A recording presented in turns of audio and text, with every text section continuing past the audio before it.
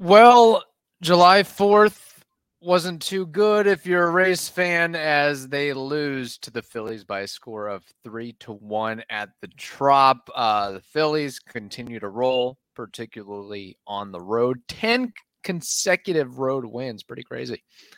Must be nice. But there were some good news off the field that we will also get to. And of course, we've got mailbags, including a voice memo. So let's get started right now. You are Locked On Rays, your daily Tampa Bay Rays podcast, part of the Locked On Podcast Network, your team every day. Hello, my name is Kevin Weiss. I'm Ulysses Zambrano. And we're the host of the Locked On Rays podcast, part of the Locked On Podcast Network. Thank you for making us your very first listen every day. Be sure to check out and subscribe to our YouTube channel at Locked On Rays, as well as all the other podcasting platforms. We're also on social media, Twitter and Instagram at Locked On Rays. And send us a mailbag question, concern, or hot take, lockedonrays@gmail.com. Well, it was a pitcher's duel between best buds Aaron Nola and Zach Eflin, but Nola got the edge there as the Phillies win by a score of 3-1. They improved to 45-39 on the year. The Rays fall to 57-31. Still, I believe, the best record in baseball for the Rays. But flat offensively is probably a good way to put it for Tampa Bay. And I got to be honest, I was at the game yesterday, and as we got into the middle and then later innings, it was like, I don't know if they're going to score a run, and if they score a run, I don't think it's going to be enough to beat the Phillies. Like, even though it was close throughout the entirety of the game, it just seemed like the Phillies had the edge in the momentum, and the Rays weren't going to do anything against Aaron Nola and squandering opportunities. They had chances, and they just could not capitalize. And then I basically said it out loud once, after the Wander Franco error that opened things up for Philadelphia and put a damper on the Rays and allowed them to put another run or two on the board. And then the Rays bring on Jalen Biggs. It's like, let's just go home early at this point. Like, they're not going to win this game now.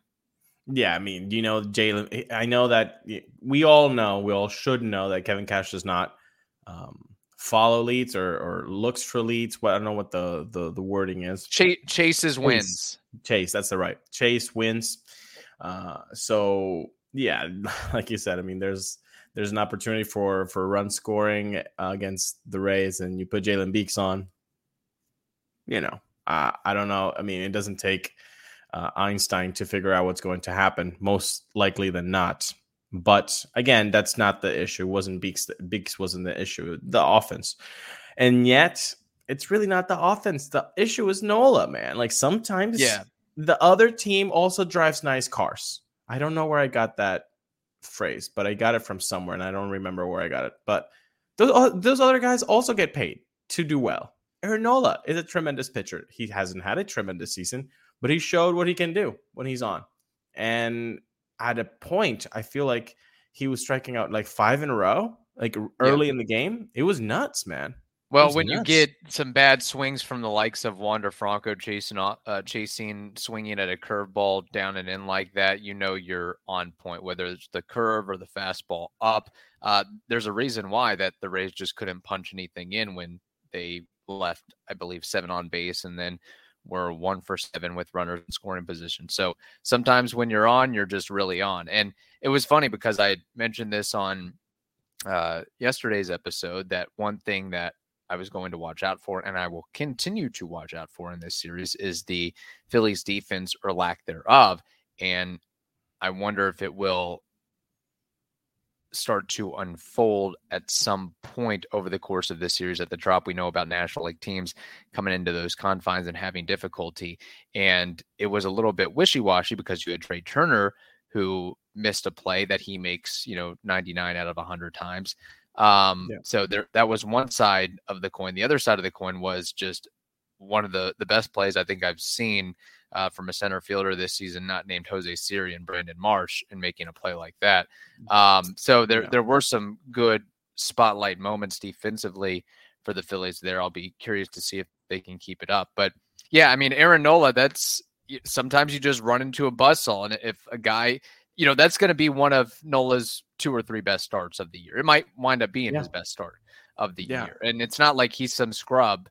He's had a very good pedigree and very good career. I know his ERA isn't quite up to par this year compared to previous years. And at first I was thinking, well, maybe is the ERA not indicative of the season he's having, but the FIP is actually very similar to what his ERA is. But I did notice on the scoreboard when I was at the game, his first pitch strike percentage is like above 90%. It's amazing. So he gets ahead, and that's once you get, 0-1, that usually lends itself to pretty good things. And he got a free strike, at least one that I can remember was Wander Franco. Oh, the umpires? Yeah, with the timing issue. Oh, yeah. Well, that was the other thing too is you're watching a game at a ballpark. It's hard to see every angle and instance, and should that been called a ball versus a strike? But it seemed like the umpire wanted to see some fireworks early on because he was calling strikes left and right. In the low strike zone too. I mean, he was just saying everything was a strike. I thought when you good point on the defense. You said you were going to keep an eye out.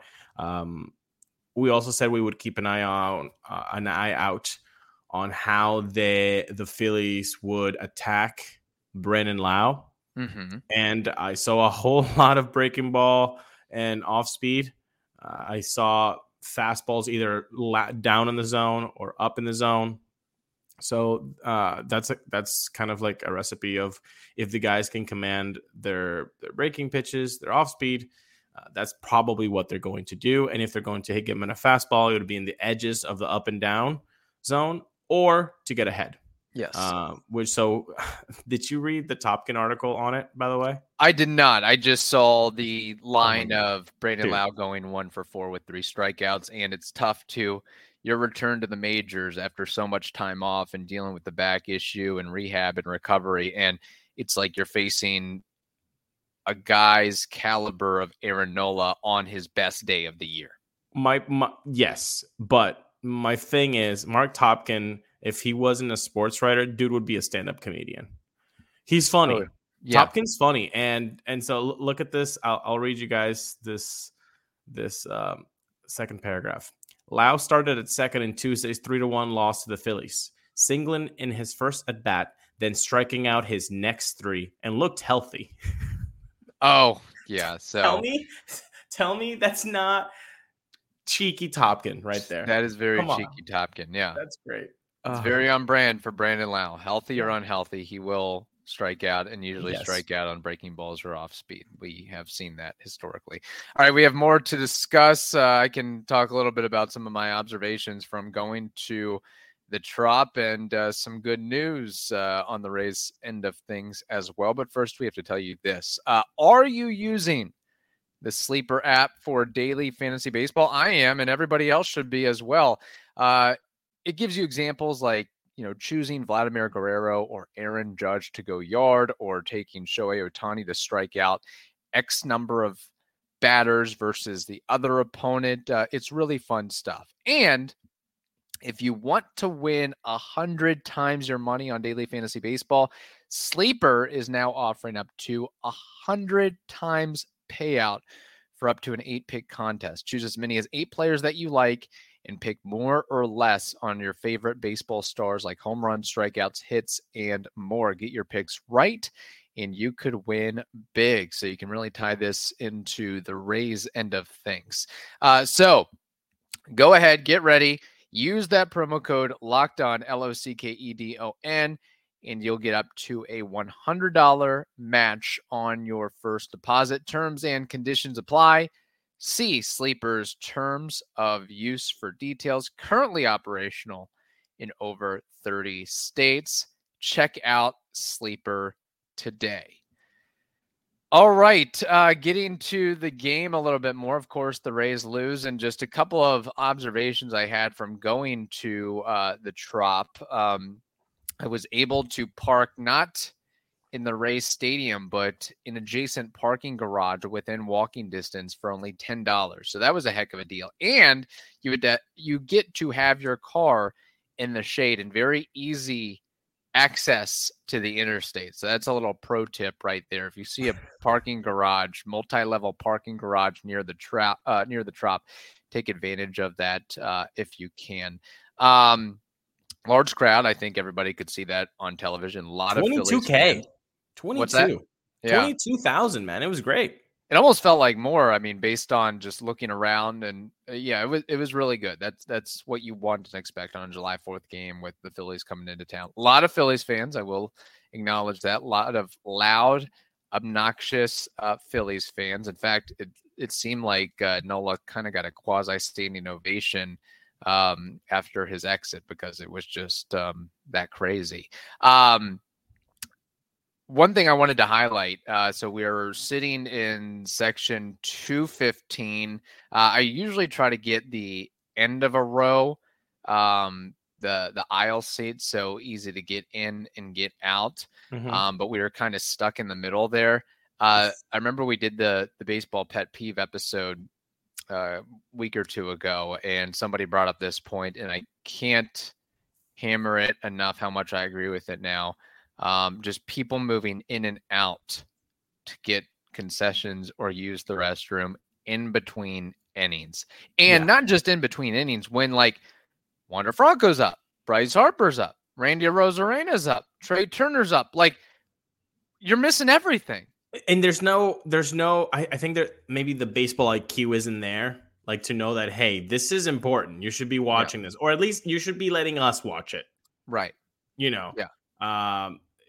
I 100% agree with you. And Mia France also had a pet peeve saying that she hates when she goes to the Trop and there are a lot of, or even maybe more shirts or jerseys of the other team than the Rays at the Trop. And that could have been, she could have hated yesterday's game, because if you're saying that he got a standing ovation, then. Yeah, it definitely seemed that way. At least the section that we were in, it was surrounded by Phillies fans, unfortunately.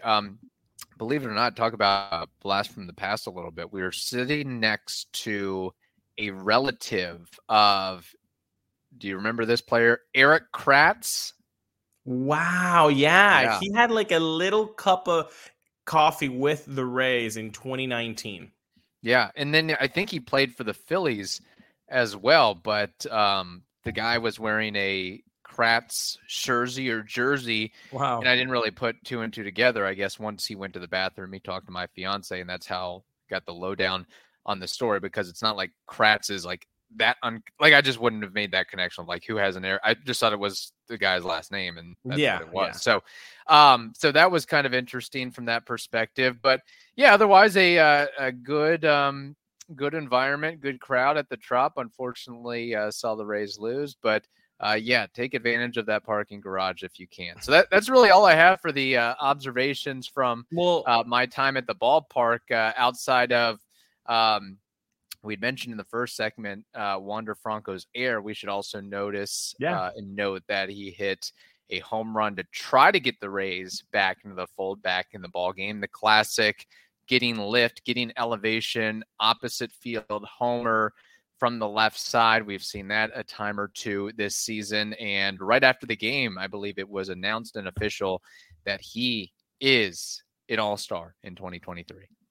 As he should be. We talked about this on the snubbed episode. He was snubbed. The benching was probably a reason, and that he would ultimately get in. All of those three things apparently are true. Well, he did get in.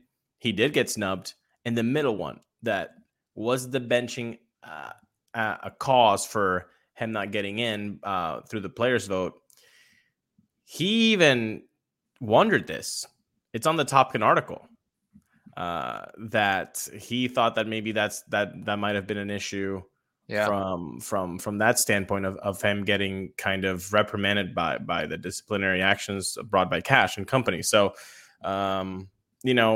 again, hopefully that's behind him little by little, and he can enjoy himself in Seattle. 4 guys going to the All-Star game. That's pretty cool.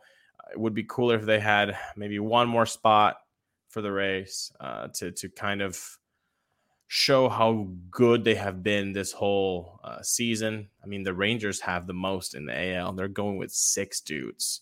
But then that's the power of voting, right? If you vote, you see your players on there. If you don't, well, you can just keep being a keyboard warrior saying how they were snubbed, but you didn't really do that much. Right. No, I think that's very fair, and hopefully one of many more to come for Wander Franco. And as Kevin Cash pointed out in the post game, one of the big factors besides the WAR and the numbers and the performance offensively and defensively is he's been healthy this season. Yeah. He's played 81 games, and all of last year he played 83 games. So if you get Wander to post, I mean, if we're just banking and going forward and saying, okay, we know that this number of years he'll play, 148 plus games. Like, I will bank that he'll be an all-star in a lot of those years. And again, we all know this. He was benched for 2 days. So 2 days of the ones that he didn't participate was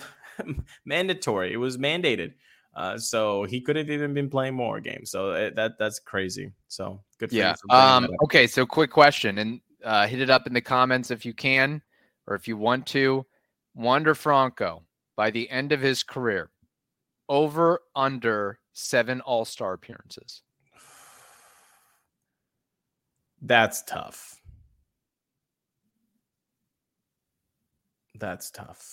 So could he either be 6 or fewer or 8 or more? I'm going, you know what? I'm feeling positive this morning. Although realistically, I want to say under. 7 all-stars is a ton. And it's an adjective ton. I just can't say the adjective, but it's a ton. Right. Yes. I'm going to say under, probably like 5 or 6. And 5 or 6 it's not bad, people. Before you kill me in the comments. A dude that has 5 or 6 all-star nominations is insane. Okay. Yeah. So I'm going under. Yeah. I'm going under. Moises Alou had 6 all-star appearances. Harold Baines had 6. Jose Bautista had 6. Lance Berkman had 6. Bobby Bonilla had 6. Ryan Braun had 6. There's a lot of guys who have name recognition that only got 6 all-star bursts. It's definitely nothing. Only got 6? Come on, dude. Yeah. 6 is insane. Chase Utley got 6. I'm just look. Let's say Wander has a 18-year career. If he gets 6, that's 33% of his career. And I think maybe people are still saying that that's low. I don't know.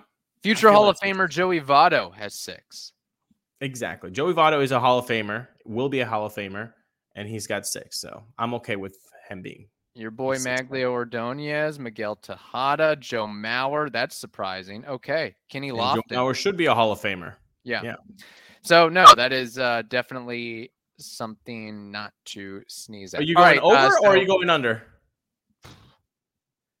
Well, you made a pretty cogent argument, but I will say over just based on the fact of I am going along with my hypothesis that he won't be in a Rays uniform for his entire career. So he winds up on the Red Sox or the Yankees and gets a berth or 2 or 3 that way.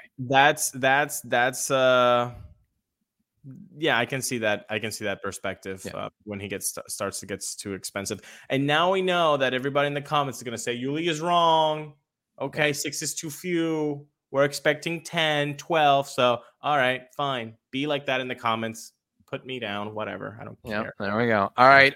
Mailbag question. This is from Cody, correct? Yes. All right, let's get to it.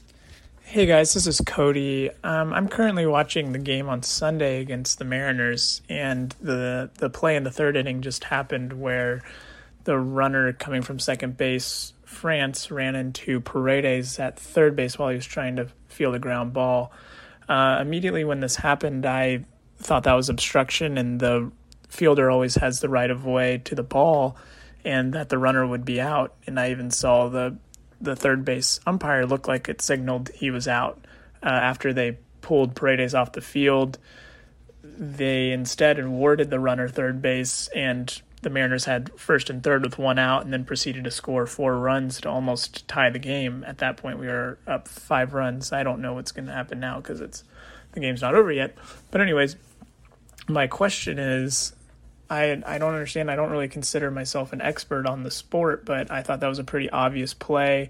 And Cash even argued it for a little bit, but it didn't seem like he put up much of a fight. And the umpires, I just don't see how you have all these umpires on the field and none of them come together to overrule the play or anything like that. I don't see how this obstruction is not a rule here. And if you can just run over any player while they're about to catch a ball, then wouldn't every team wouldn't baseball be a contact sport? Anyways, that I just wanted to get your thoughts. If you thought it should have been called obstruction, if it shouldn't have been, it blew the game open right after that play. So it was a pretty big deal. Hopefully we win. But anyways, love the show, guys. Thanks.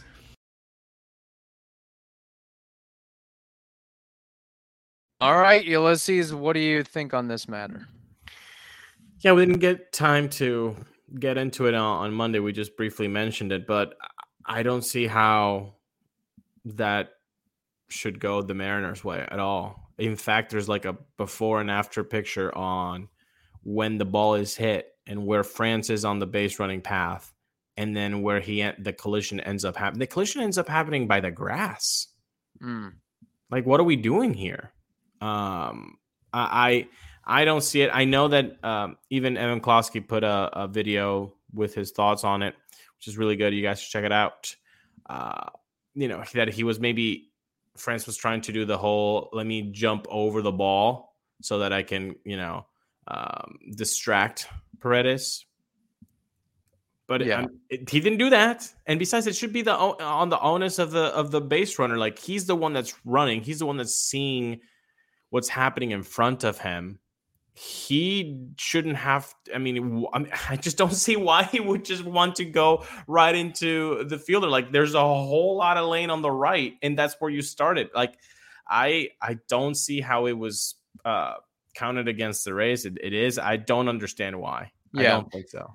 I guess it's one of those tough, quirky plays that you have every so often. The ruling was the ball already went past Paredes as I guess contact was made, and that meant that Paredes was actually obstructing Ty France and not the other way around as it was ruled. But yeah, and just looking at the replay, it looked like Ty France was laser focused at the base and was trying to cut the corner of it. And then you see him kind of push and nudge Paredes at the last moment. I don't know why.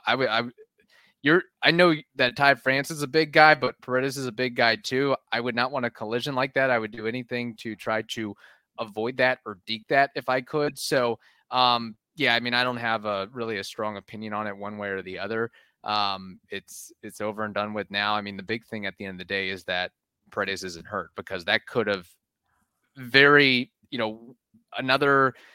if France was going a little bit faster or harder, or Paredes turned, angled a different way, then Paredes could have some broken ribs and or a concussion, and that a neck issue too. Like, the neck was very sensitive, so he could have gotten hurt that way. And Ty actually comes up with like his forearm. Yeah. So very good to see Isaac on in the lineup right away after that play in Tuesday's game. So that's good.